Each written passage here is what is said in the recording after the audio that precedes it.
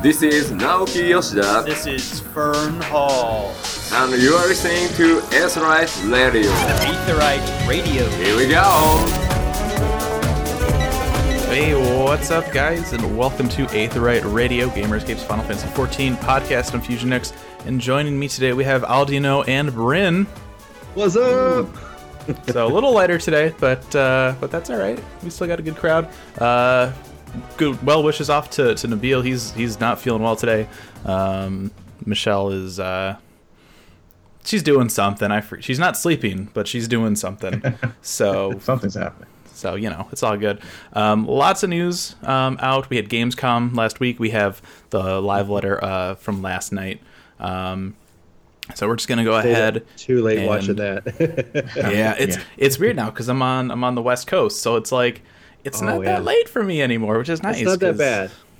It's like when we were setting up like recording. I'm like, yeah, we'll do it at this time Pacific, this time Eastern. I'm like, wait a minute, no, that's 3 hours. We got to move it. Yeah. I'm getting there. So real quick here, we're gonna recap just a couple of things from some interviews out of Gamescom. You want to take that away for us there, Charles? Sure. Man, there were so many interviews that week.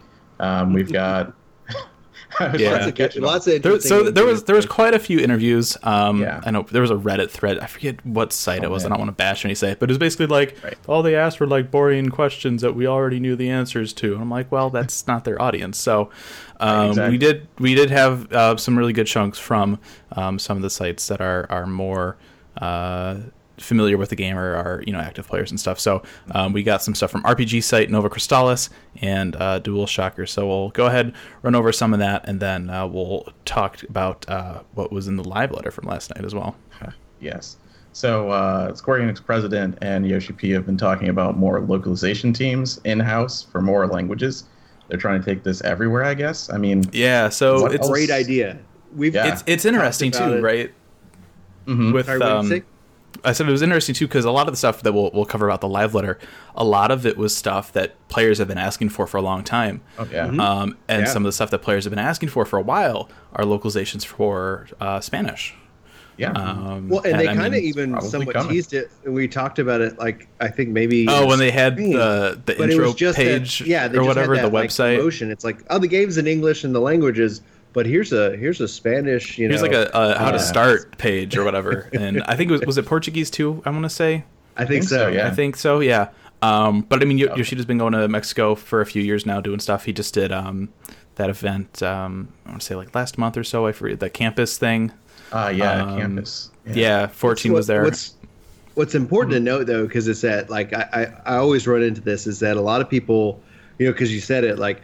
A lot of these things that they kind of showed off as part of these interviews, and then when we get into the live letter, stuff that we've been asking for a while, and sometimes that's how long it takes. And so, because I remember, like, just to compare this kind of, if you think to 11, like, 11's still getting these content updates, and it's like, like they had worked on that stuff, and so it finally finishes and comes out, and it appears like they're still working on it. It's just they're not probably taking on new projects, and so for a lot of these things they were either on the back burner for a long time or just taking their time to get be able to release. Well, and I think the like perfect this moment right now, it's like perfect example of this, I think, without trying to jump all over the place. We're going to talk about PvP changes come up in a little bit.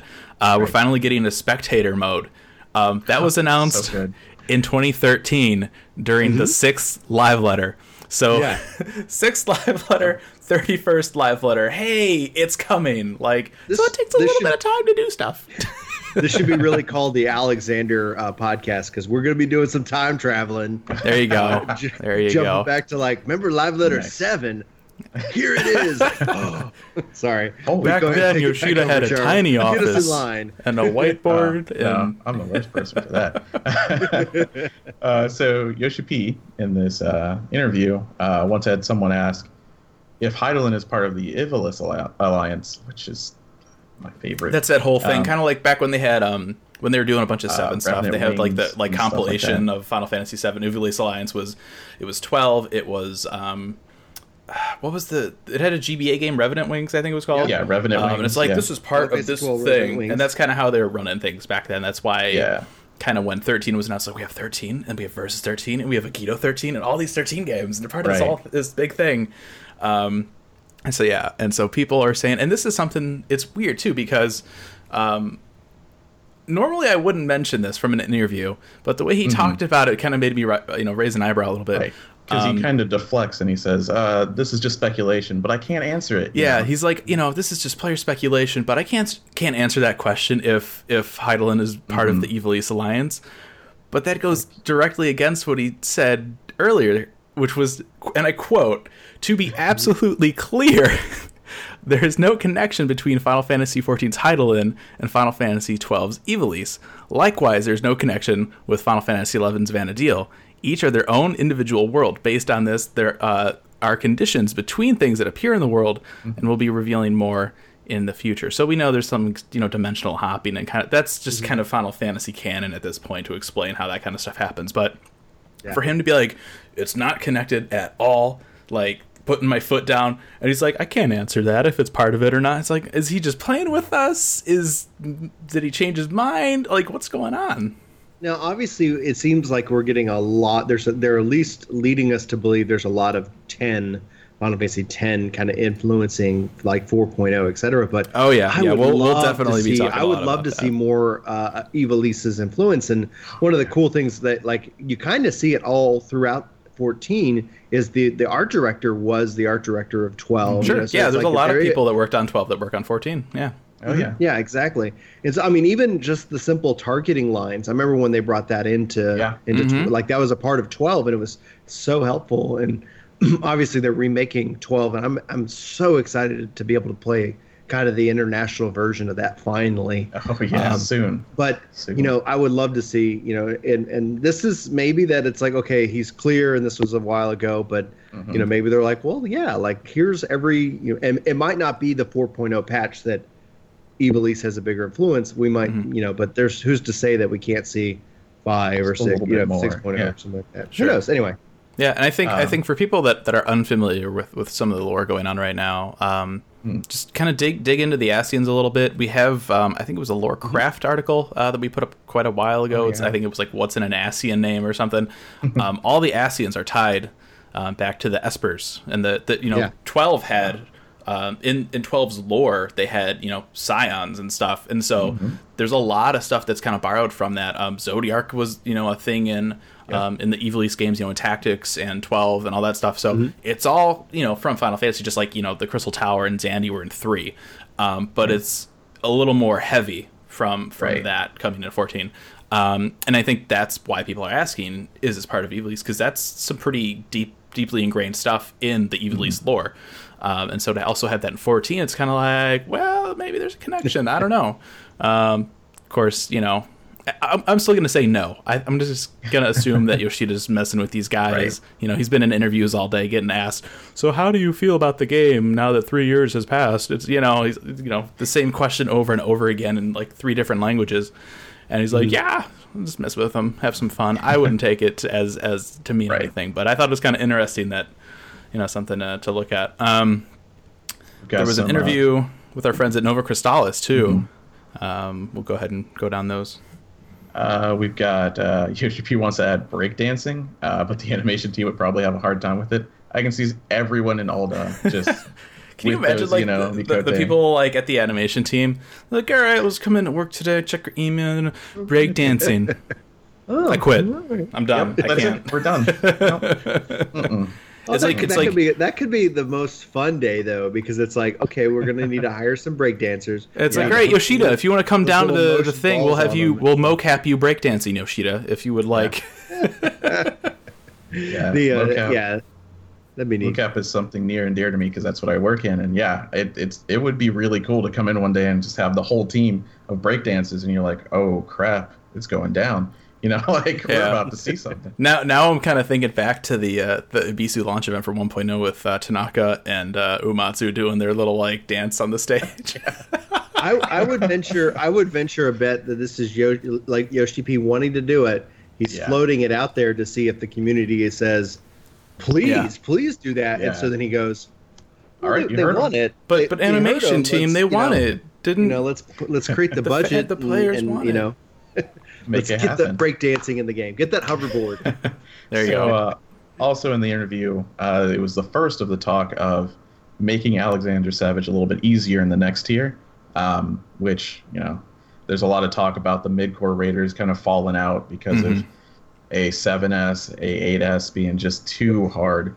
What do you think about that, like, Charles, like, just generally? Because you're doing more the end game rating, right? Yes. So how does that because I would classify myself as that mid tier. Like, I'm like, oh, maybe I will try it more. But how does that make you feel? Because I kind of was like, I think a lot. I mean, people still love that challenge.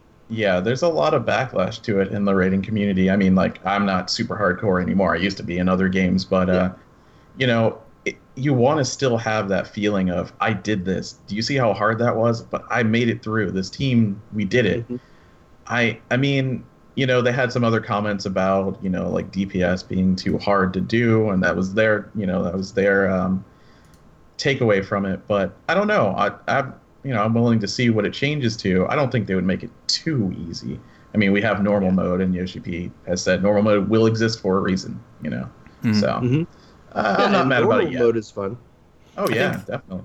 The impression that I get, too, and I think they talked about this a little bit with the Feast as well, it's they want to make it, not necessarily so it's like the most impossible thing ever, but I think what's important for them is that more than anything, it's approachable.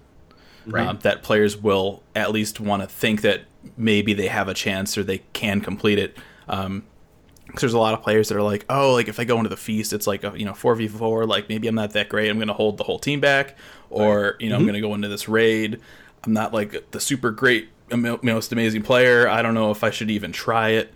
And so I think by doing this, they're doing some stuff with the Feast. They're going to be adjusting, difficulty for Alexander Savage. I think they want more players to at least try that content, because right now people aren't even going into it, is the impression that I get. And so they want to make sure that it feels a little more friendly to the mid-core, the more casual players, instead of just that hardcore group. Right.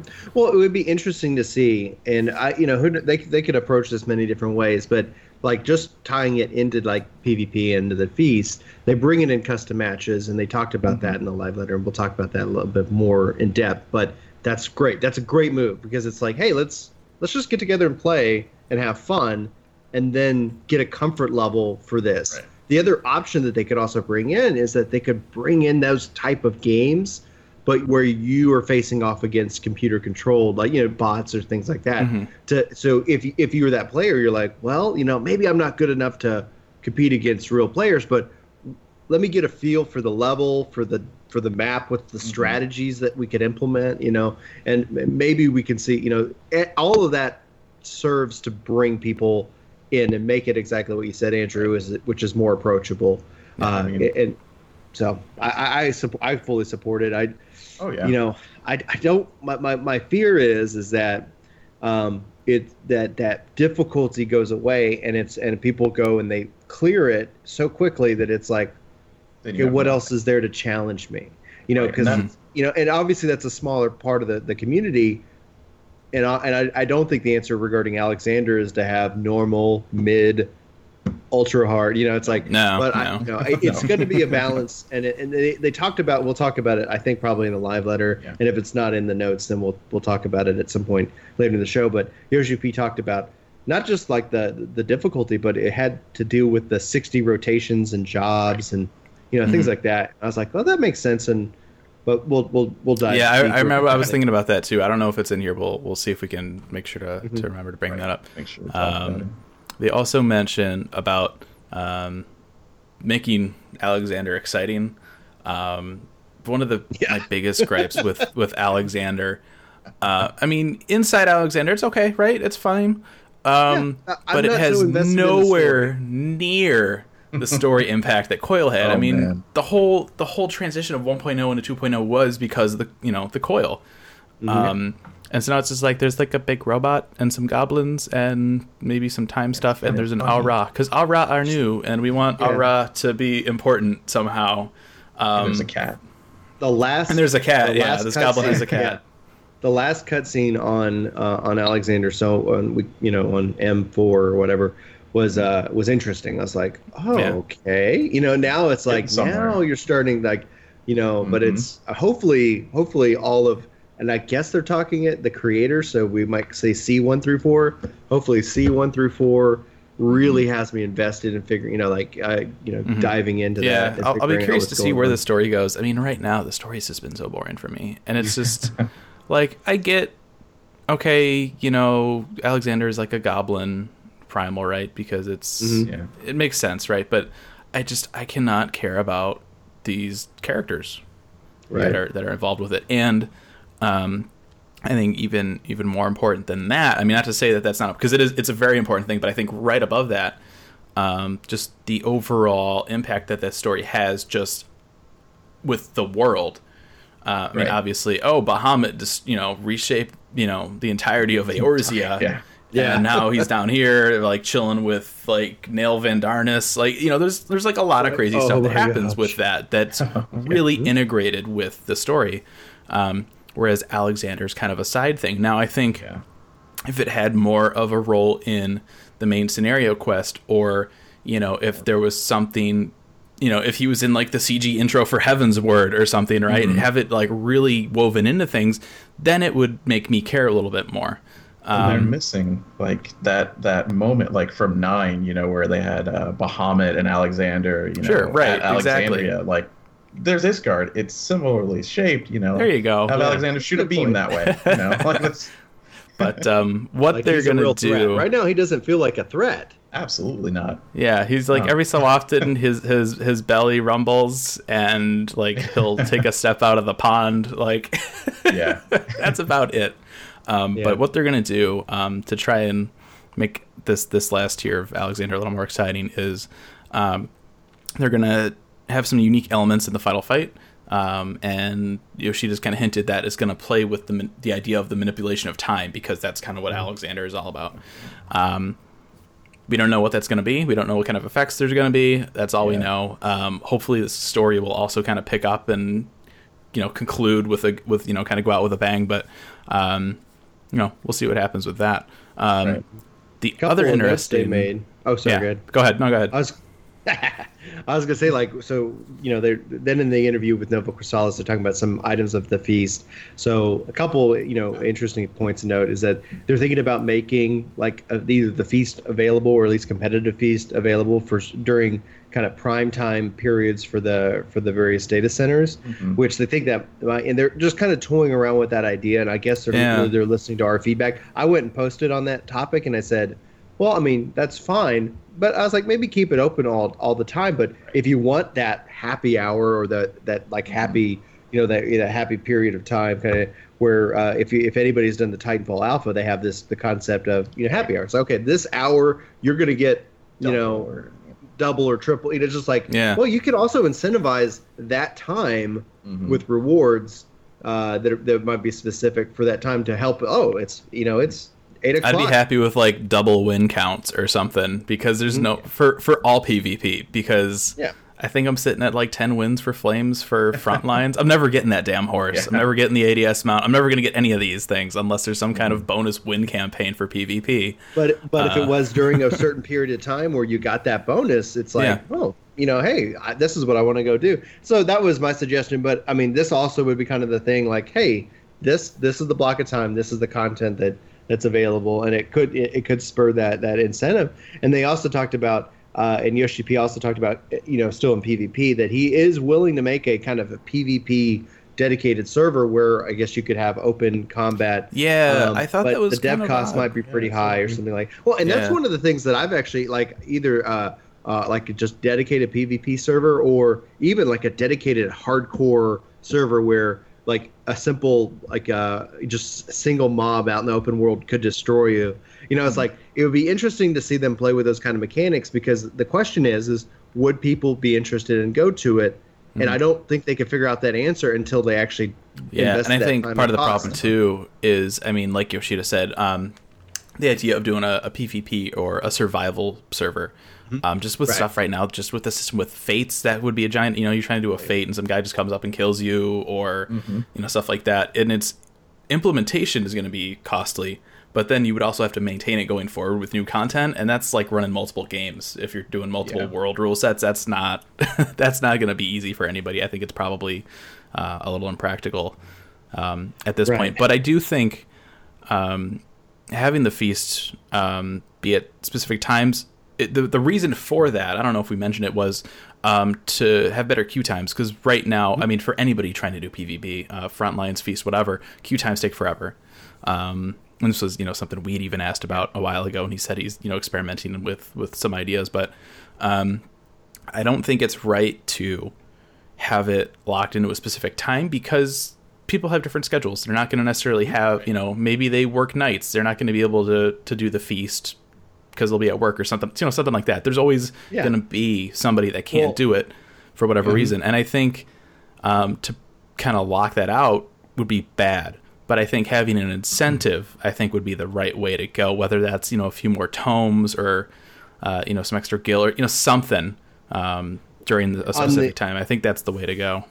On the counterpoint, just so for anybody who's interested, is that what they've also seen is that people who might get a lead in their PvP rank will not then be playing during those prime times. They'll be playing during off times where the competition isn't as strong. And so when you're talking about that ranking, it's like, well, they're playing during 1 in the afternoon, so they'd be getting matched against just a bunch of people who might not necessarily be working as hard to be in that upper echelon rank. And so there is definitely it'll be interesting to see how they approach it. And obviously they're what this does, what this communicates to me as somebody who likes doing PvP, is that they're continually investing in it. They're very interested in it, and they're going to keep working on it until they find that and they strike that appropriate balance. But it's kind of there is a bit of trial and error that they've got. Yeah. Last thing here from our friends over at Nova Crystallis. Because of the information that Square Enix needs from live stream subscribers in order to pass along in-game items, there's been some legal conflicts. I guess, you'll have a provider like Twitch is kind of the example that they gave. Twitch doesn't want to share some of that customer information, which, I can understand. Makes sense. So they are not using Twitch for FanFest streams this time around. They're currently looking for a streaming partner. We don't know who it's going to be. Additionally, and this was a big thing last time around, they are going to look to have an additional streaming partner for the Japanese FanFest in addition to Nico Nico, because Nico Nico is such a pain in the ass really hard to try and give money to subscribe to the JP FanFest stream last time. So we don't know where it's going to be, if it's, but they're still looking at that. So hopefully we'll have something for that soon. And last but not least here, we have a couple bits from DualShockers. 4.0 main scenario quests are done, and they're now recording voices. Yoshida met with Microsoft a week before Gamescom started, and it's I feel bad. I know Brian's probably gonna cry himself to sleep over this. So a while back we've talked about this several times. We've asked Yoshida about it several times, and finally Microsoft is like, we're gonna do cross network play and Rocket League, and it'll be great. Apparently, there are still some regulations in place that Yoshida says are not good for MMO, so it's still not there yet, even though it kind of is to us. We think, oh, it's great, it's good to go. No, not really. The good side of this, so it's yes, oh, God, are you serious? But the good side is that they're still talking. It's not it's not really, no, they said, and they were like, oh, and then we're not done. It's so they've got another meeting planned for Tokyo Game Show. Yep. And I hope, and I'm if I could sit here and just say, tell Microsoft, it's we want to play with our friends, please make that happen. I would totally make concessions on, if you got to be gold, subscribe. Now, they said that when ESO was coming out, that you could be silver and play ESO online, because at that time it was planned to be a subscription game. And it's okay, so maybe we'll get some leeway there, but It'd be really cool, like if through Microsoft, through the Xbox, like players could manage their subscription like they can do in Steam. I could see that would be fine. But I want to be able to play with PC, PlayStation, PS3, whatever, NX. Like, man, that would kick ass. And I think part of those regulations might be too, and it was something that people kind of noticed when the cross network play stuff came out, is that there's potentially still an option to play with Xbox only players. I think that might be the thing that's holding it back right now. And I don't think anybody who would be getting this game would only want to party with or only want to play with Xbox only owners. Right. I don't think that exists. Yeah. New Diadem and exploratory missions are coming in 3.5. So please look forward to it. I think they wanted to get it done for 3.4, but it's just not possible. So what they're kind of doing in the meantime is they're going to tweak Diadem currently, and then we'll have a new exploratory mission for 3.5. And then this kind of ties in with all the other PvP stuff. They asked if you could provide a figure for the amount of people that were participating in the feast, and he didn't want to give a figure out, which is usually a sign that it's not good. But he did say that he feels that there could be more people participating in the feast. And so that, I think, is kind of why, they're looking at, having specific times to do the feast or, stuff like that, so that they can have more people, encourage more people to do it. More maps, custom games, spectator. Yeah. A lot of those things are definitely going to help contribute. I think the rewards should definitely be reviewed and re-incentivized, because it's like, okay, all right, well, there's no way I'm going to be able to make the top tier now. It's like, well, why not go ahead? It's like, play this many matches in X, who knows? Lots of options. It's really fun. Like, I love it. The feast is some of the most fun I've had. And once they have the customs come out where we can kind of just run in with crazy makeups, like, let's just all go black mage and see what happens. That sounds like it's going to be really exciting, as opposed to the competition side of it, where it's, if you think on Overwatch, it's like we did a match on that, and it was like everybody was playing a healer and we couldn't kill anybody. Okay, that's interesting. My favorite, I don't know, are you playing on console or PC? Console. Ah, boo. There was not to get off track too much, they had they do special matches like every week. They had one where it was Mercies and Pharahs. Everyone's just flying around and nobody can hit each other because everybody's got rockets. It was so great. I loved that. All right, that'll take us into the live letter last night during the 14-hour broadcast. They did a 31st letter from the producer live, where they talked a little bit about what is coming in 3.4, which is titled Soul Surrender. And this is going to come out on September 27th. So, which is pretty typical to how they announce it. So we get the name on the patch and we get a release date. And so Yoshi P earlier was talking about before the live letter. That 3.4 would be in September. This was really great. September 27th makes me go, awesome that 15 was delayed. I'm sorry for everybody who was disappointed by that. This works out really well for me, because I got to get that new gear, which looks amazing. So lots of stuff coming with this. We have new main scenario quests, obviously. We're going to go kind of full-on Warriors of Darkness with this patch, if you couldn't tell from the artwork they put out with this already. We haven't seen that. We haven't seen them in a while, so we saw them a little bit at the end of the last patch. Maybe they were going to go cliff diving for various round items or something, without spoiling too much. But I thought this was interesting. The new main scenario quests are going to revolve around Alphinaud and Alisaie, which we haven't seen for a while now. Since really the Binding Coil. Yeah, and so what's really interesting about this is they say that there will be different text in these quests depending on if you have beaten the final coil or not. And so I think that's really cool. That's what I'm going to have to do before September. Yeah, I need to get around that too. Yeah, you got it. At least I can run it unsynced. So it's like I'm going to get a group. We're going to go in with I-240. Take it. There you go. Yeah. I know I'm slacking. I got to find a group to go and do it with. Additionally, though, we're going to get new Scholastic quests. We're going to get new Hildebrand adventures.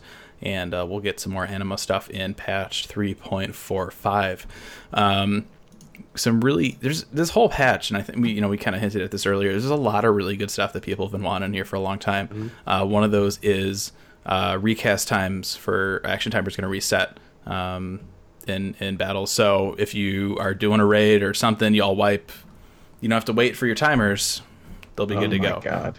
And if we abuse it, though, they will review. Yes. Yeah. So just be cool. Be good about it. Please. Be nice. Use it how it's intended. Don't try and game Raging the system, Strikes please. will thank you.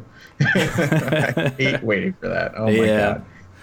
The next one, this is actually a pretty big change. I got a feeling that there's a lot of people just between these next two there's going to be a lot of kind of pros and cons, I think, against some of these.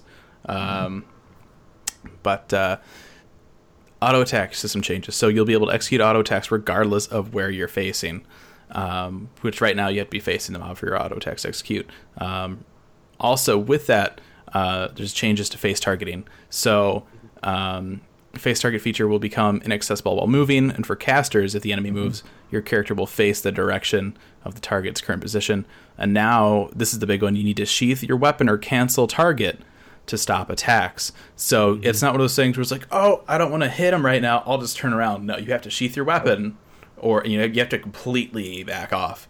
And so I got a feeling right now, just in some of that content, right after this patch goes live, people are going to be doing, like, they'll be fighting Ozma or something, they'll get the dice, something, I'll just turn around, it'll be great. Why did I die? I don't understand. Well, they changed things. What do you mean they changed things? I didn't. Well, it's in the patch notes. If you would read the patch notes, you would understand. So I think I got a feeling that's going to cause a little bit of commotion. That'll take a little bit for people to kind of get used to. We also talked about some new, not new, but X-Primal fights getting added into the Raid Finder. They specifically mentioned Thordan. Yeah. I have a feeling that maybe Nidhogg might get thrown in there too. The kind of the newest ones. Yeah. That'd be really good. Or maybe not. I don't know. Maybe it's one of those things where Thordan is still kind of new-ish, but maybe not a lot of people are doing it, so maybe that's why it's going to Raid Finder. Right. That could be. And additionally, they're going to add a countdown feature. So if you're like me and you're sick of those tanks when you get into a trial queue, they're like, all right, I'm going to have this 10-line macro that's saying 1, 2, it's counting down to when I'm going to walk in with sound effects in each line. There's a countdown feature that's going to be coming. So thank you for that. Big numbers on your screen. Not in your chat log, on your screen. Yeah. It's going to be helpful. Yeah. Well, they had that back in 1.0. They had a countdown feature. We did. Yeah, we did back in the day. Yeah. It's coming. They're bringing it back. I'm telling you, this is the Alexander podcast. It's which I have on time, baby. It's all this time stuff. Speaking of Alexander, the new raid section here for Alexander is going to be called Alexander the Creator, and they put out a couple images of this. I don't know what this weird purple guy is.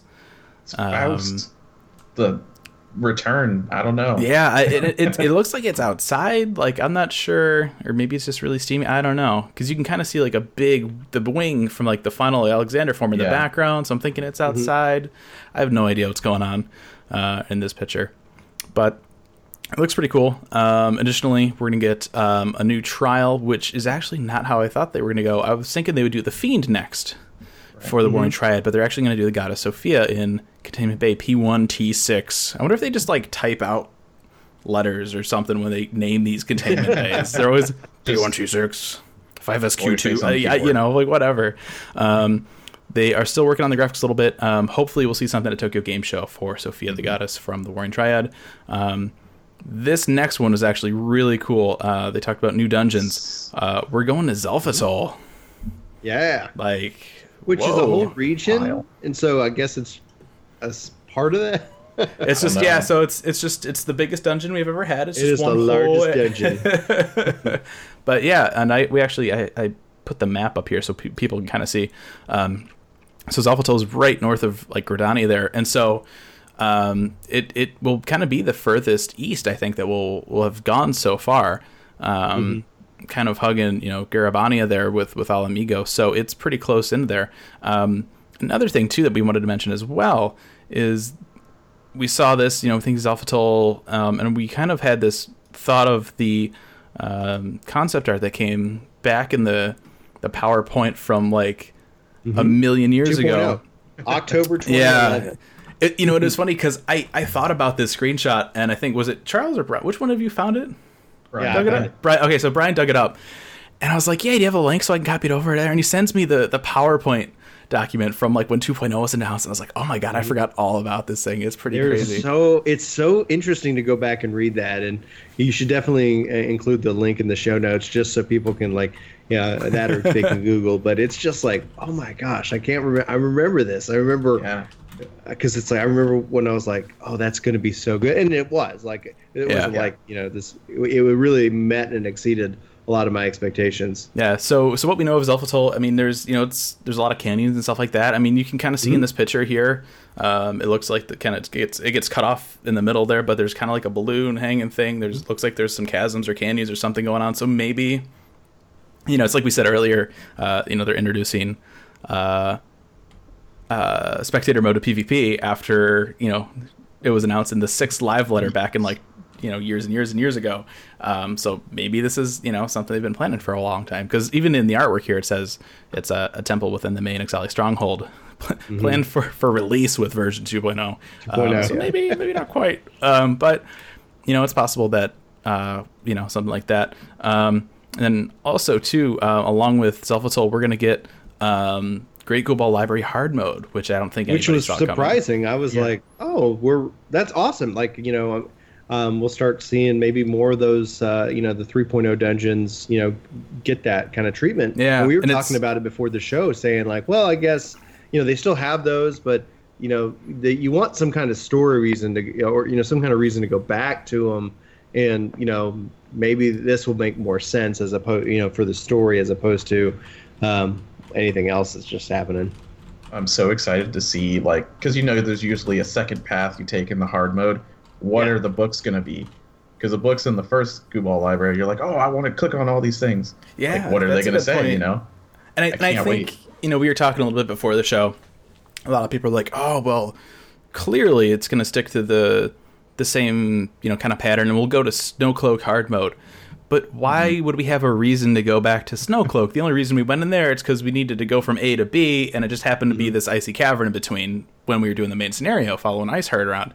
Right. There's not really a reason to go back to Snowcloak. And so I think, where we are in the story right now, given, the name of the patch, right, Soul Surrender, I got a feeling we're probably going to be going back in there digging for information, maybe, trying to save a certain blonde person that keeps finding herself in various predicaments, or maybe researching, the Warriors of Darkness. Right. That's the nice thing about the patch is it can allude to so many different types of things, right?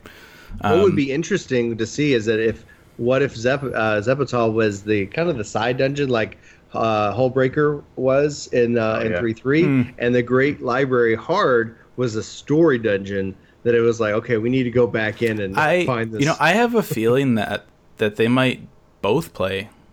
They could into it. I think, just given kind of Xelphatol's geographical location, it's depending on if we're like on the just the western part of Xelphatol, or if we're kind of in the middle-ish, because that technically we could end up being the furthest east on that world map than we've ever been, if in that Xelphatol dungeon.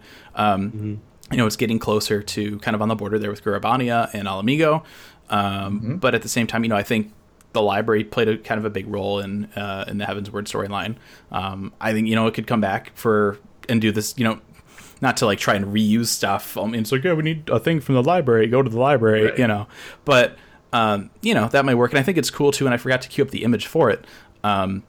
There's a picture of the demon book. Mm-hmm.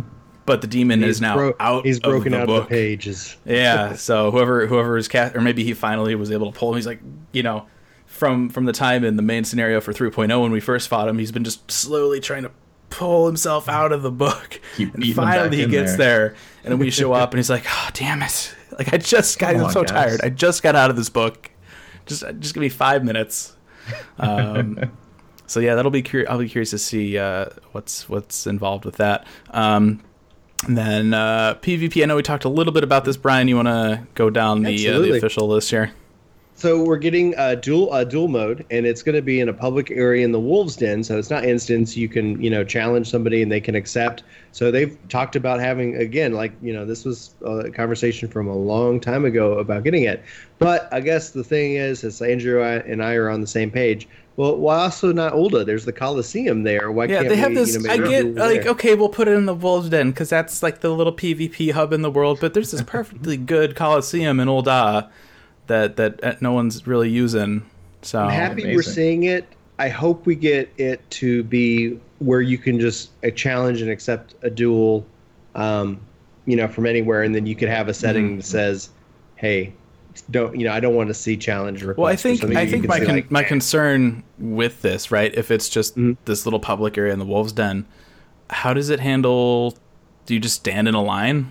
Like if there's a lot of people that want to try it, I don't understand how that'll work. Yeah, it'll be either that you have to be in this area before so you can challenge and accept, and either a lot of people will be going on, or they'll have phased instances. There's a million ways to get to it. I don't know what they'll actually do, but I think at some point during the broadcast, and I can't remember during which part, but Yoshida did mention something about.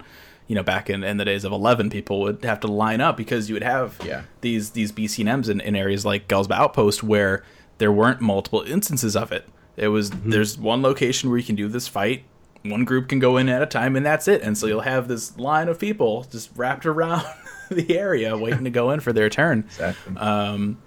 So yeah, I don't know if it'll be like that. Realistically, I don't know if they need multiple instances of of given how Yoshida seemed to have high praise for all these people that are not doing the feast.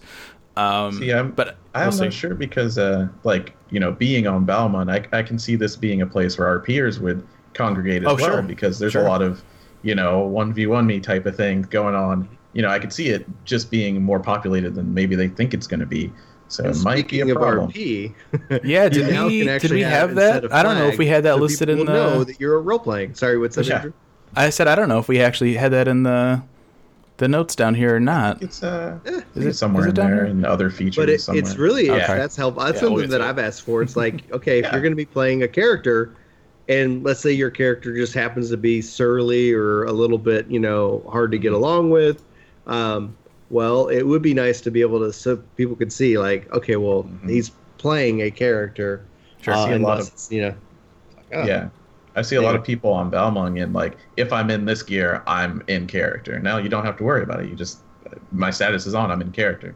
Talk to me. I want to RP. Yeah. So that'll be, if people want to RP in the Wolves Den, there you go. So it's a double purpose.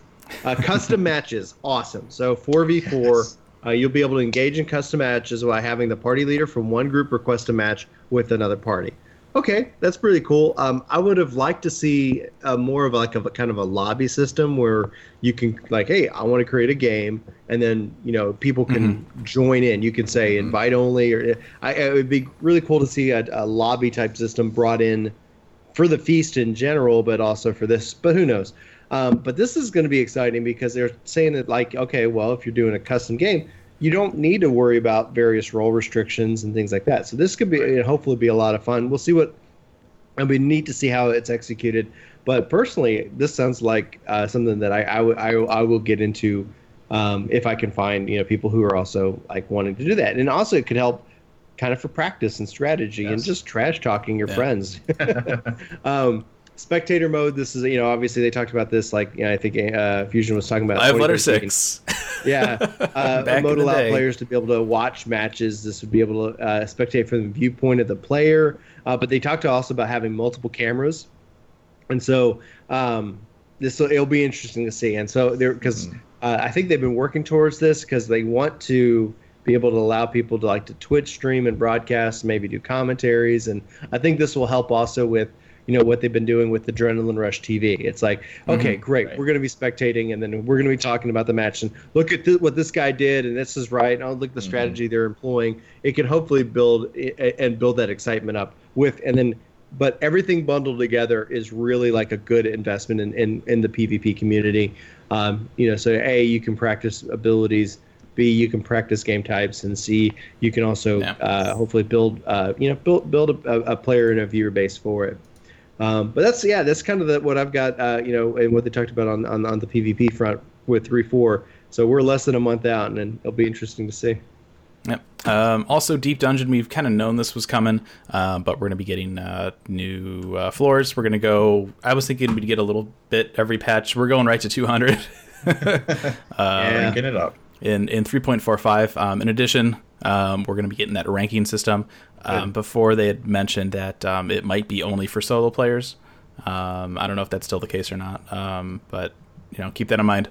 And so the story for Palace that is going to go up to floor 100, and then after that, it's basically just kind of grind-focused elements. It's basically just for those hardcore, mid-core players that want to challenge more content. So something to look forward to with that. Grand Company updates. Oh, these are so good. Remember when we used to get these like 4 years ago? Yeah, exactly. So back at PAX East a couple of years ago, we talked to Yoshida about Grand Company stuff, and he had kind of mentioned this idea of like private armies or something. And they announced them finally. They're going to be called, for NA, they're squadrons. It'll be some simulation content that could be enjoyed solo, and it'll involve assembling volunteers to create a squad. And they put out a couple images that you can kind of see up on the stream here. You'll have your group of players. They'll have their own stats and stuff. You can send them out. You'll get company seals in exchange for that, and it looks like you'll get some XP for your platoon, or for your, I keep saying platoon because that's the JP. Yeah, that's what they say for JP. You'll get some XP for your squadron, which looks really cool. Additionally, for the first time in did we ever get an update with ranks? No, originally, I don't even remember. We're getting new Grand Company ranks finally. No, we did. They did introduce new ranks, but it was all within what we've got. So it wasn't that. Oh, I see. So they slowly trickled it out back in 1.0. Yeah.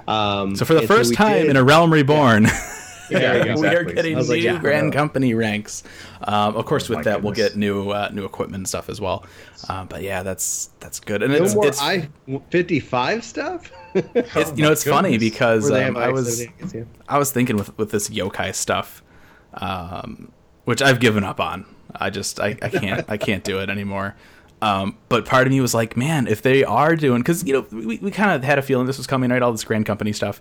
I'm like, man, this is a great way to stock up seals before that Grand Company update, doing all these fates. But it looks like you'll be getting seals from these squadron missions as well, so that's really cool. We're also gonna have this is weird. We really don't know much about this. This is called Wondrous Tales, with Thancred's nut censoring nutkin here on the screen. Basically, it's that little Makote girl from Adalshire that's been walking around, is involved with this. Adventurers are going to tell her tales about stuff, and she'll give you something. We don't know what it is. There's a book. Yeah, the tales are wondrous. And it gives you tombstones and money. It looks like. Yeah, we'll see what comes of it. It's kind of one of those things where I look at it and I'm almost like, please don't be another one of those like weather sightseeing log things, because it was a cool idea when it came out, and then I tried to do a few, and I'm just like, you know what? I'm good. I don't need to. You get an Apkalu minion? No, I'm done. I don't need to do all this crap. But then Heavensward came around. It's like, hey, there's a blue glowing thing. I can just go and get it, and I don't have to worry about getting the exact correct position. And so that was all right. I'm not going to go around and get all of them, with that, but it made it easier. But yeah, I don't know what this is going to do. Some person I was reading, I can't remember where, was like, oh, wouldn't this be pretty cool if this is how you get Summoner, like Eggy Glamours, because she's got the carbuncles, and I'm like, no, please, no, just give me those. If you would like your Garuda Eggy, I thought I turned that phone off. Nice. To call you in the middle of a podcast. Yeah, exactly. Killing me, phone. But yeah, please don't make that how I get the Summoner Eggy Glamours, because I don't want. Just give it to me. That'd just be give me random, give me. I can just imagine the quest too, because you know, if I'm not saying that is how you get them, right? But I could just see if that's how they were going to do it. There'd be all this dialogue about, I know for you this might seem unnecessary, but it's really important that you go and get me this thing during this type of weather effect at 2 a.m. in central Thanalan. Otherwise, your Garuda Eggy can't look like Bismarck. You know, like no. Yeah, if you want a red carbuncle, you gotta earn it. Yeah. If it does, that'd be surprising, but I don't see that happening. Exactly. They're somewhere in 3.4. They didn't say where yet. They're somewhere. Well, and this is only part 1. We got all of this in part 1, and then we've got part 2, which I think they're targeting for TGS, and it's and then 10 days after that, then we've got the patch. So it's like, wow, exactly. Lots of content. There's a lot of cool stuff coming up here for Gold Saucer as well. They are going to have a special room on each data center, not each server, each data center, right? Which is basically a lobby to play Triple Triad with other players that want to play Triple Triad, which I thought was really cool. Awesome. Smart. In addition to that, they're also going to kind of go back and tweak Lord of Verminion so you can do it in the Duty Finder, because right now you have to go to the Gold Saucer. You got to just kind of stand around and be like, does anybody want to... I was hoping they would then also say there would be Chocobo racing as well, but sadly, no. Maybe one of these days. Maybe they're getting around to it. I don't know. Maybe. But yeah, that was a big problem with Lord of Verminion. So hopefully that'll kind of, give a little more interest for players to try that, because a lot of that stuff, it's okay content, right? I'm not saying it's bad, but it's kind of one of those things. It's like, okay, I'll do it for like a week, and it's like, I mean, it was the same thing with Chocobo racing in 11 back in the day. It was popular for a little bit, right? And then everybody stopped caring. There was a guy that figured out the algorithm for betting and made a bunch of money. Then they changed it, and nobody cared anymore. Additionally, too, we're going to be able to buy 3 Jumbo Cactbot cards. With different numbers each week, which is nice. Before 3.1, so this is back from a live letter in last November. So it was like, so they talked about that, and I'm happy to see that. They're probably like looking at the system, and they're like, "Wow, nobody has won this thing. Yeah, we need to do something." 3 chances to get every number, but the last. Now you have 3 chances to get 42 MGP. New Elegant Tomestones are coming. Right. They didn't. They talked about. I think they dropped the name on the stream. Something along the scriptures. Holy text, I think, was like the JP equivalent. So scripture, something along those lines. We don't have an official confirmation from that. There will be new crafted weapons. Lore is uncapped because of this new tombstone. That's true. Yeah, exactly. So that'll all cycle through as it always does. Yep. New crafts and stuff are coming. You can craft weapons this time around as well, and you'll be able to do materia melding on that. So for all those people that have money and like to be the person for one patch that has the really super awesome thing that's melded, go pentamelded. Keep an eye out. This is for you. There you go. Then we got hyphens coming to character names, which is So they announced the roleplay status option, which is awesome. I know a lot of people have been asking about that for a long time. So we're getting that now. We can add hyphens and names, but I already have a name. Can I go back and change my name now? Is there a way? Right? I think that's a reasonable thing. If they're changing the way that they're doing that, they should give people an opportunity to go back and tweak their names. That's true. Maybe. For the hardcore role players, it's like, if you have the roleplay status option on for over 50 hours, we will give you a ticket, and you can go to the hair guy who has also acquired a degree to legally change your name and make you look fabulous. I'm scared to see Cloud Dash Strife. That scares me a little bit, being on a roleplay server. People are like, "Oh no, look at this name." I will never forget that Leaf Quest in 1.0. Where you start it, and I can never remember the details of it, but it's, you go and you start, it's like, all right, adventure, you're doing this Leaf Quest, what was your name? XXX Sephiroth XXX. I can never remember, all your names look alike. And I was just like, bravo. Good job. Done, sir. Yeah, love that dialogue. But next up, this is something that we've been kind of waiting for as well. We're getting apartments.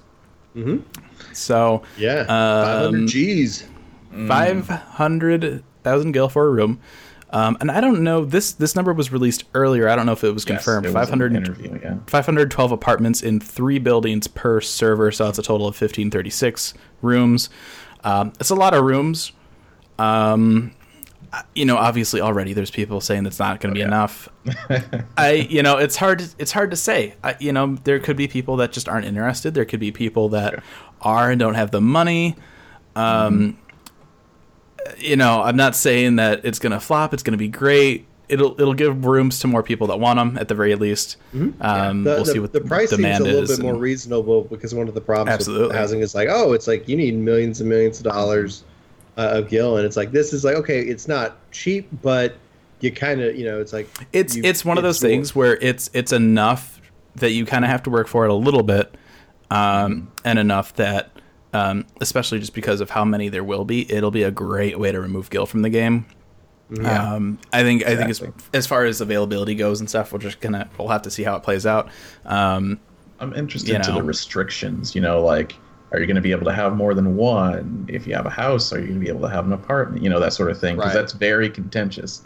Yeah, I mean, if I'm roleplay cheating on my in-game bond partner, I mean, I need some place to take my Lalafell mistress and show her a good time. So if the volume of rooms is accurate, that would pull 768 million gil out of the economy per server.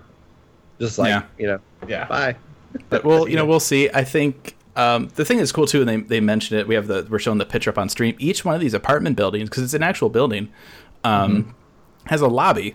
So one of the things that I might have mentioned it. I know I at least thought it at the time. I can't prove it, of course, because you don't have a window to the inside of my mind. But one of the things that I've always thought was kind of cool about the housing system was the fact that you do have this neighborhood that you can kind of go around and, you could be next to Bob, and every so often you see Bob outside decorating or gardening or something. You say, hey, how's it going? They had one of the Christmas events was actually using the neighborhoods one year, which I thought was really cool.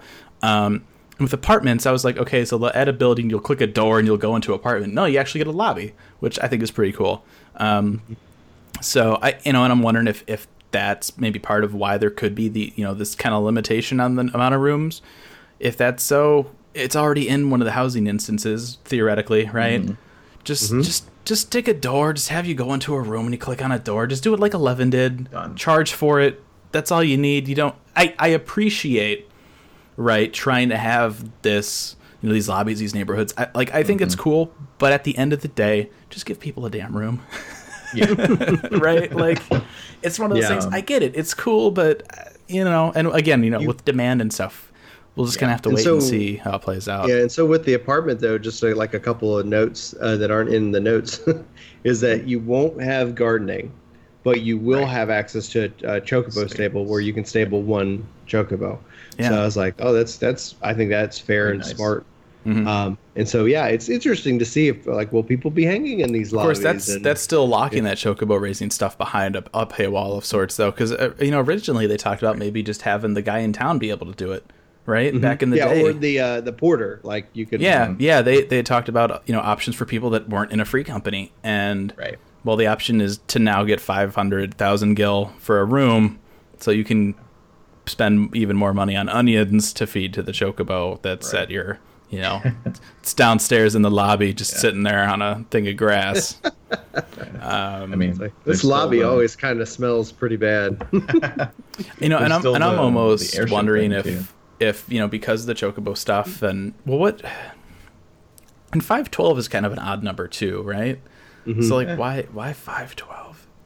I don't. Maybe it's just memory limitations, system limitations. I don't know. 512 is a memory. That's true. Yeah, that's correct. Maybe that's as many chocobos as they could fit into a single, stable when they were testing. Who knows? I mean, but we'll see. We'll see what happens with all that stuff. Additionally, we're getting aquariums.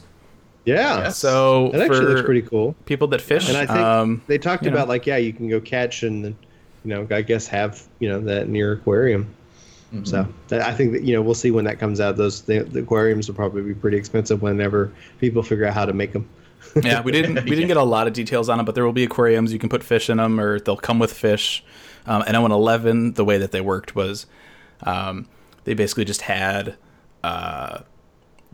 different kind of types of aquariums where it's like, this is more of like a tropical thing with some tropical fish. This is more of like a lake, kind of environments. I don't know if that'll be the case with these or not, but that'll be really cool to have. Red X Zero in the chat. Let's go to the lobbies. I'm thinking like Let's the old all go to the lobby. Oh, Raise ourselves a chocobo. We're getting playlist feature for the Orchestrion, which is really nice. It'll have like a shuffle and a repeat on it, which is really cool because as much as I do love listening to some of the stuff I have on my Orchestrions, man, does it get old. Just loops and loops. As much as I love like Twilight over Thanalan, man, after that 5th time of just being idle in my house, so that'll be nice to kind of mix it up. I would love it too if they could do something to carry your Orchestrion track over into the workshop as well. That would be really nice. Yeah, that might not be able to happen with the way stuff is made. But anyway, we're gonna get some new furnishings as well. Wall hanging cabinets. And they showed, and for those that were following us on Twitter last night, I saw this cabinet and they had Kalka and Brina dolls on them. My initial thought was Minions, right? Oh, we finally have something to put Minions on. They didn't confirm that. They didn't mention anything about it, so maybe not Minions, but we'll at least have Kalka and Brina dolls or something, it looks like. So it was kind of weird, though, to have that. It's like, yeah, we're going to have like fish tanks and shelves. Yeah. We already have shelves. Why...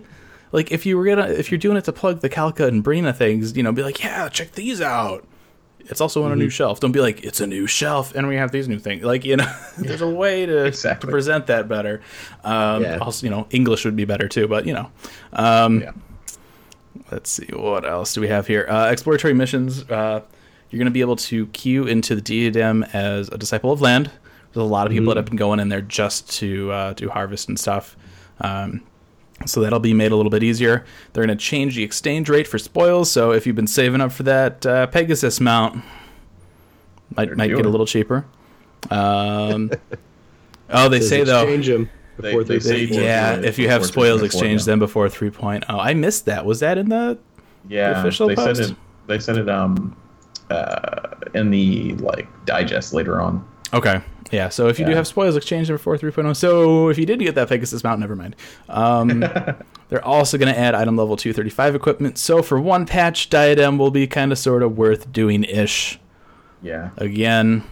I think their exact was, the team advises if you still have any, you should probably exchange them before patch 3.4. Don't know what that means. Maybe they won't have the Pegasus mount anymore, and so you lost your chance if you weren't one of the 5 people that did Diadem. That might be it. Then they talked a lot about double cross hotbar. Brian, I know. Double cross hotbars. I think you might be because Charles, you don't use a controller, right? You do mouse and keyboard. I do not. Nope. Yeah. So as our resident controller user, I just got this beautiful new Bluetooth Xbox controller. Nice. Just the other day as a treat for all the hours. What's coming to the cross hotbar? It was funny. The abbreviation for this is like WXHB or something like that. And there was a comment I think during the live letter where it's like, localization's like, why would you name it that? Like, okay, W kind of works for double in Japanese, but it's just weird in all the other languages. Why would you name it that? But what is the double cross hotbar, Bryn? Okay. What's going on with it? For anybody out there who is obviously not familiar with the cross hotbar, it's essentially being able to have 8 abilities assigned to the right trigger and 8 abilities assigned to the left trigger. So up, down, left, right, A, B, X, Y, or square, triangle, circle, and X act as the actions of those abilities. So it pretty much it works really well. And then they later eventually brought in what was called the expanded cross hotbar, which allows you to hold right trigger and left trigger, and then left trigger and right trigger to have another set of 8 abilities that were kind of hidden away. But it really is quite helpful. And honestly, I think it's a really great system. It's why I play with it. I've really just enjoyed how they've set that up. So what the double cross hotbar actually enables you to do is instead of doing like what I mentioned earlier, L and R or R and L, you can double tap either L or double tap R, and you're going to have then it shift to another either 4 abilities, or they even showed off options where it could expand up to 8 abilities per side. So essentially, you could have 2 additional cross hotbar. So especially this is either adding either another 8 abilities available or up to another 16 abilities. That's a lot. It is a lot. And the challenge is that that we've talked about it before, going into 4.0, if they don't introduce introduce new skills. They could always introduce skills to be a replacement of what we have. Like, here's a more potent or stronger skill, or etc. But if they don't introduce the ability to have, like at some point you're going to be like in skill overload. So when they kind of talked about like, yeah, there might be new skills coming, that's when they started talking about, well, we're going to, expand on the controller options. And then they even talked about expanding on the macro options. But I digress. So double tapping L, double tapping R, you have those abilities. And then what they've brought in, what they showed off, and what it was really exciting for me is that you can have various options for the opacity to say, like, whenever you're not on this hotbar, you want it to be faded out. So because it was like one of the easiest things I was like is like, well, am I on this one or am I on this one? So they showed off all the various options that you would have for whenever something isn't selected or is selected, and I'm really excited about checking that out. Now, I did not catch it, and if you guys caught it, let me know. But I did not catch if setting those actions are actually like that hotbar is one of your 8.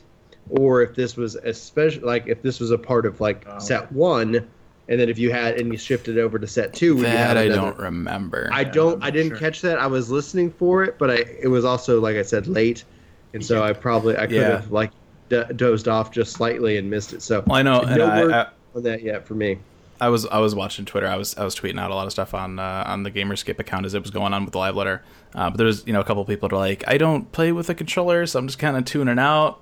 And I was trying to pay attention, but there was a lot of stuff. I mean, it was a lot of settings. It was like 20 minutes of this live letter this is the double cross hotbar and transparencies and how you can do stuff. Yeah. And it was a little hard to follow. I mean, there's a lot of stuff to it. It's not enabled by default. And so I'll probably, because I've been putting together controller guides on YouTube, because I was like, I like the control scheme, but it, and now you have to redo all of them. Not necessarily. Like on the class guides, it might give me a reason to go back and say, hey, now that I can do this, here's what I've set. But this will be kind of a good video to kind of show off. Though definitely I'll spend some time on, okay, here's what the settings, and here's how you can kind of try to take advantage of it to the best. Now, what's valuable, and so this system isn't actually enabled by default. You have to go turn on the double cross hotbar. But what's valuable as opposed to the expanded hotbar is that but depending on your transparency settings, you can kind of have those abilities visually in front of you. So it will bring to mind like, oh, I want to use that. Now, as to what kind of abilities that I'm gonna put on there, I don't know yet. My first inclination would be maybe a couple of emotes, maybe some like items like potions, ethers, etc. However, that might change, and so I'm looking forward to actually playing around with that. And I want to say the Splatoon system in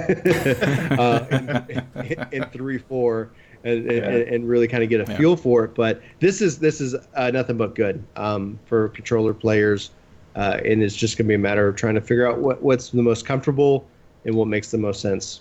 Yeah, there will definitely be a lot of tinkering to be done. Users are gonna really benefit from this as well. Definitely. All right, I think that was it for Double Cross Hotbar. A couple other things that were mentioned towards the end of the live letter here. They showed off some new merch. They showed off some towels and like some teacups and bowls and stuff. They have Meteor chopsticks, which obviously we're not getting. I'll let this one slide. I don't even know how to use chopsticks. Anytime me and the wife go out for like Chinese or Korean, I'm like, can I get a fork? Now, if we can get like a Meteor fork, that would be awesome. Yeah. I would buy that. But one thing that they did announce was a new Odin figurine. And my favorite thing about this is it has a metal rod that goes from the base right up into Sleipnir's ass so that it stays put. It's not like that stupid Heavensward Sea dragon that can't man, if I was just like a giant ass, like I would take that figure and like go to a Yoshida interview and be like, so my first question is, how does this stay on here? Is this supposed to like, how does this work? What is the magic? It was so bad. So hopefully if we get another figure in a 4.0 collector's edition, it'll stay on the damn stand or just be attached to the stand. That would be fine. Yeah. But it's a really cool looking Odin statue. It's A little on the pricey side. It is 12,800 yen, so that's roughly $130 ish. It will come with a in-game bonus of a Zantetsuken emote. What is that? I want to know. I don't know. Please. It is everything you would picture a $120 emote to be, I guess. I don't. That's an expensive emote. Yeah. But the good news is we will be able to get this here in NA.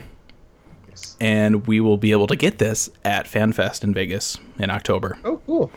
Pre-orders for the figure itself started in Japan today. But we'll be the first to pick it up at FanFest. So if you're going to FanFest and you want to bring a lot of money and bring a big suitcase, because it's not huge. You haven't spent enough money on it already. Yeah, it's not huge, but it is a decent size, so as it ought to be for the price. But so there you go. Keep an eye out for that. That'll be pretty cool. I might get one. I'm tempted. I have this nice little now I keep joking with a friend of mine. One of the greatest things I got after getting married was my wife's Shadow Lord statue from Final Fantasy XI sitting on my desk here. I feel like it needs a buddy. So maybe I'll pick one up. We'll see. Additionally, back at E3, they had talked about, they were talking about FanFest. We'll get the Final Fantasy X minions if we attend or subscribe to a stream. Additionally, there was going to be a costume that you'd be able to get. They did announce the costume.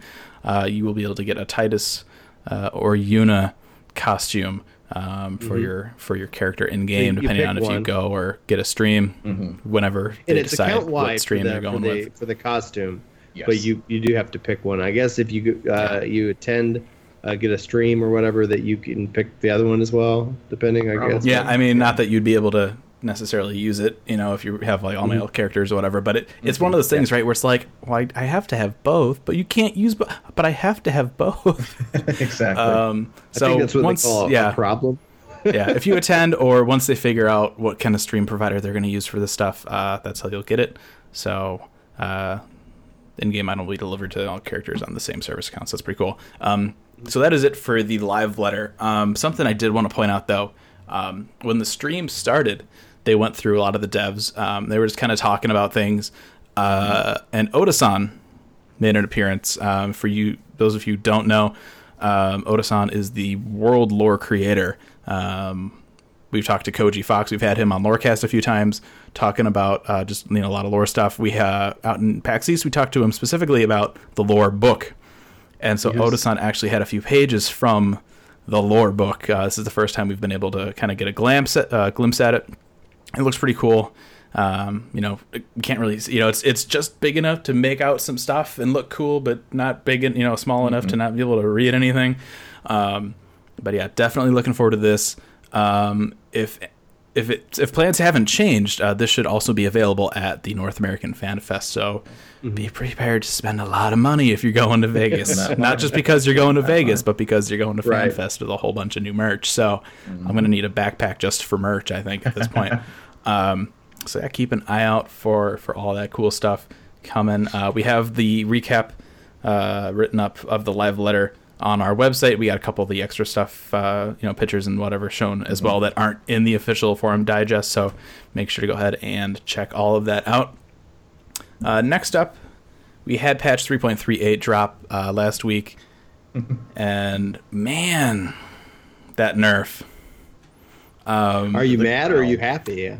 I, having completed that stage of the relic, I'm a little upset. I'm a little pissy. And it's funny because it's something that, and it sucks because we were talking about something earlier. I'm like, oh, that's a really great thing I should bring back up, and now I can't remember what it was. It was, making things easier and more. Yeah. Raids and stuff, right? Maybe some people still want that challenge. But yeah, it's one of those things where I get it, right? Like, people are coming in, they want to get. I think what they should do is, if they want a great weapon, an easy weapon, have them do Palace of the Dead. Yeah. Right? Have them get a crafted weapon. Make it worth getting still, and not because there's a lot of people. I mean, I was kind of bitching and moaning about this a little bit when the patch notes went live, but there were a couple people like, I just finished this last week. Like, come on, right? Like, And so it's one of those things. That sucks for them. I get why they do it, right? Don't get me wrong. I get why they do it. Well, I mean, this is par for the course. This isn't they just they've done it before. To do it. Exactly. This is part of kind of that process. I think the reduction is more than they've done in the past. I think so too. I wanted to go back and try and look at patch notes and find stuff. I didn't have enough time to do it, but I feel like the reduction in cost is significantly lower than stuff for the relic weapons has been in the past.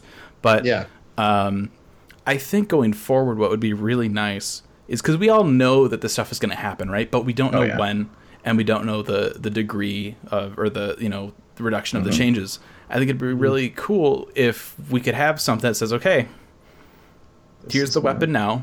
This patch, we're going to reduce it by X. So if you're getting closer to, if you're casually working on it or whatever, this is, when it's going to change, so you don't have to kill yourself to get it done before then, or I think that would be a little nicer, because right now my example that I was kind of thinking of is housing, right? You don't buy the plot, it slowly reduces, or maybe have something like that where it slowly reduces. But I don't know, it's one of those things. It's kind of really, but what can you do, right? That's how it is. We knew it was coming. Yes, but it's still a bit of a kick in the pants. Pretty interesting as an analog, in the other big giant thing that exists. They're doing, artifact weapons in their next expansion, and they're talking about catch-up mechanics as well. And, they have this is how it's going to work, but we're not going to tell you exactly when, because they're people are well, why would I do it before that then?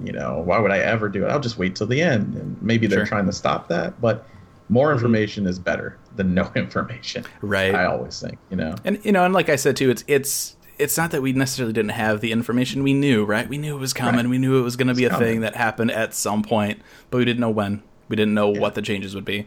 And of course, on the other side of that too, devs don't know when exactly they're going to do it, when it's going to, so it's maybe there's a middle ground that we can kind of find so that, there's a little less enmity about it. I'm on a completely another side of the fence, because I was oh, cool, they nerfed it. I'm still not doing it. I just know I'm not doing it. I'm slowly working on it. Maybe I'll go ahead and finish up what I've been, because I've been slowly working on it. I'm maybe I'll go ahead and just. I'm slowly working on my scenes. I think at some point I'll get around to doing it. Right. I don't think I'm ever going to grind it, but eventually it'll get done, right? Oh yeah. Yokai weapons, on the other hand, that I'm done. I'm done with. The other day I sat down. I'm you know what? I'll try and do another weapon. 8 fates or something later. I didn't have any of the. I got one legendary medal. I'm it ain't worth it. It's just it's. Events should be fun. Events shouldn't be repeat grindy stuff that we've already had to do. I understand the reasoning. They want to make it challenging to get or harder to get. Well, it's not challenging or hard. It's annoying and RNG based. I feel like they keep treating RNG as a game mechanic, right? For difficulty, and it's not. It's just annoying. But I guess it just takes a little bit more work and design to be okay, you can do this.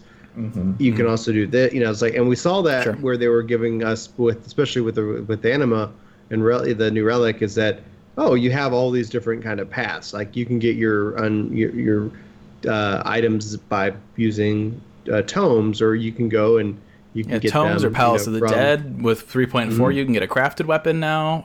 There's a lot of paths to do it. The problem with me, and I think I had mentioned this too with Palace of the Dead, that I thought it was the item or the weapon that you can bring out of Palace of the Dead. I thought it was too high, given the content. Of course, I'm 4 full runs of Deep Dungeon in. I still don't have the damn weapon, because RNG is a game mechanic that makes things challenging. So there's multiple ways to get weapons. I guess the benefit of the Anima stuff is you put a little bit more time into it and you can customize it a little bit. I think that's probably the way that they're looking at it, where how it kind of makes it better. But it all rolls back into the who's raiding, who's not raiding, because none of these weapons are useful if you're not trying to raid anyway. That's sure they'll help out a little bit, but it's I gotta get this weapon to do this. Oh, really cool. How far are you in Alexander Savage? I tried A1. So it's kind of I don't know what to do about the whole balance of that. Yeah, that's a whole other ball game there. So I think that'll cut it. Did you guys have anything else you wanted to pitch in here about anima nerfs? No. Okay. I think we covered it. Yeah. Cool. PAX West 2016 is coming up. 14 not there. There's no battle challenge. There's no panel. There's nothing. Just a lot of 15. So if you're... When's PAX West? PAX West is the September 2nd to the 5th. Yeah, I mean, they just Friday had to this and they got TGS. That would be pretty tough. Well, yeah, and it sucks too because like, well, a lot of people are like, "Wow, it's too close to FanFest." I'm like, "Well, they just had Gamescom. Like, they're gonna have TGS. I mean, I guess for that country, it's not close. I don't know, whatever. It's a little bit of a bummer, but then again, back at E3, the Sephiroth Battle Challenge was literally just 8 computers. It was one little station at the corner of the booth. Whereas before it's been like the booth, but now it's like the whole thing. Yeah, come get a shirt. I couldn't find. I walked around the booth like once. I'm like, where is the? I couldn't find it. It was like front and center the year before. Yeah. I mean, well, it was the year before the they had a few times. The expansion. So it's like you have a lot of news, you have a lot of hype. You got here's a new expansion. So we'll probably see that level back at it, assuming we're on the same trajectory with 4.0 to kind of release in June. Well, what it is though, it's really at the end of the day, what it is it's 15. 15's coming out. Yeah, they need 15 to make money. So you don't want to start to draw eyes off that. Like, that's you don't want to compete against yourself. Yeah, so the year before it was like Hitman Go and Dead Island or something. That's all the Square Enix booth had. And I was there. I remember Dead Island. I was excited for that game when I played it at E3, and then it came out. Nah. And then it came out. But anyway, there's somebody listening that like made Dead Island. Like, oh yeah, exactly. You didn't like my game? What the hell? But if you are going to PAX West, there is a lot of Square Enix stuff going on. There's a 15 panel. There is a World of Final Fantasy panel. There's some Tomb Raider stuff. I think there's a Deus Ex panel. 15 has its own booth. I think they're giving away like shirts every day, kind of like they did at I think it was Gamescom. You play the demo each day, you get a different shirt with like the 8-bit pixel kind of characters on it. The shirts are all different colors, stuff like that. So if you're going, the schedules are posted online, so make sure to check that out. And then additionally, we'll be there at PAX West. Me and our leader views guy, Josh, is going to be there. Just kind of covering general game stuff. We'll probably, do some Final Fantasy 15 stuff. We got some interviews lined up, so keep an eye out on the site for that stuff. And I want to remind people again here too. We have a contest going on right now on what you would do to change a primal. And this isn't like mechanic stuff. It's like, well, I would make Ifrit dash around a little more, and maybe some more. No, it's I want a jazzy lounge singer. Yeah, it's making Bismarck like the god of snacks, or having Ravana be like the world's best like fried rice chef, or something just completely out there. We asked this question to the team, the community team, Yoshida and Koji. Koji's just. He had like all of them running a burger joint. It was his answer was ridiculous. But check that out. The post is up on the website. The contest post is up on the website. Basically, we just want you to email us, aetherite@gamerscape.com. Let us know how you would change a primal. And at some point here, we don't have a set date for when we're going to end this yet, just because we don't have a set schedule for the shows right now, just because of when information is coming out. We will obviously let everybody know once we decide that. But for now, make sure to get stuff in. We've only gotten a few entries so far, so right now your chances are really good. If you win, we're going to pick 3 winners. You can win a bag from E3, a big Final Fantasy 14 Heavensward bag, and an I Beat Sephiroth t-shirt signed by Naoki Yoshida. So details are on the website, gamerscape.com. Make sure to check that out. And I think, unless we have anything else, that is it. Yeah, I think that's pretty much... Oh, I don't have anything. I don't have anything. Guys, I have all the information you want on 4.0. I've been saving it for now. I'm just still happy about the cooldown reset. Like, I don't even care anymore. Yeah. Like, that's 3.4 right now. That's all I need. Did we even mention the 2 things for the 3.4 are like the Splatoons and the double cross hotbar. So, oh my gosh, did we? I forget. We didn't even mention Blitzball, did we? I feel like we just kind of glazed right over it. Yeah. So, back at E3, they had already announced the minions for FanFest. Which were all the Final Fantasy X minions, and I kind of asked him, like, is there a reason that they're all Final Fantasy X minions? And Yoshida told me that we'll have to wait till FanFest to see. Well, of course, now we have the Glamour outfits coming up, and those are also Final Fantasy X. So either the entirety of our time on Heidelin has been a dream from the faith, or I think we're getting Blitzball. It, you know, kind of helps sell that Blitzball idea that we've been throwing around a little bit more. There's a post down there kind of talking a little bit about it, but you know, we'll see. Maybe that's a way to get people into PvP, right? Have a casual game thing, and then they're like, oh, but I want to like fight now too. So maybe that's that's the way that they're going to incentivize the feast a little bit, right? Add Blitzball. We'll see. That'd be cool. We've already talked. I think last episode before we talked a lot about that. So if you want to hear more Blitzball discussion, we'll try not to overdo it with the Blitzball. We're just like hyping up everybody for Blitzball, and then FanFest is going to come around and be like, so we're adding Tetramaster. It's like, damn it. That's not what we wanted. Aetheryte Radio. I wanted Blitzball. Aetheryte Radio said that we were getting. It's just wishful thinking. Right. For those tuning in to Twitch right now live, if you guys would like, we'll take a couple minutes here after the end of the show to answer any questions that you guys have for us or about whatever. So start typing those out. You know, there's always a little bit of a stream delay. So if you have questions for us, let us know. Type them in the chat. We'll get to those in just a minute. For the rest of you here tuning in, if you would like to get a hold of us, you can email us at aetheryteradio@gamerescape.com. You can tweet at us at Aetheryte Radio, and of course we have our Twitter at Gamerescape and Gamerescape on Facebook as well. If you want to get a hold of us, make sure to check out the site, the wiki. You know, I'm sure a lot of you guys know about it already, but just in case, make sure to enter our Primal contest. Win yourself a really cool autographed shirt. Not a lot of people, have an autographed Sephiroth shirt, so do something. Frame it on your wall, or wear it to FanFest or whatever. Yeah. And it's like you signed this, and then I won it. Yeah. So I won this, and you signed it on the front. Could you also sign it on the back? I'll get the most important signature, which is Koji. There you go. They're gonna be just swamped at FanFest, man. You'll know when they're on the floor, because it'll be like Pokemon Go. You'll just see this whole wave of people running. I'm like, what's going on? Is there like a Chatini? No, Yoshida's out. Oh, okay. Get him. So that'll do it for this episode of Aetheryte Radio. Thanks for tuning in, and we'll see you guys next time.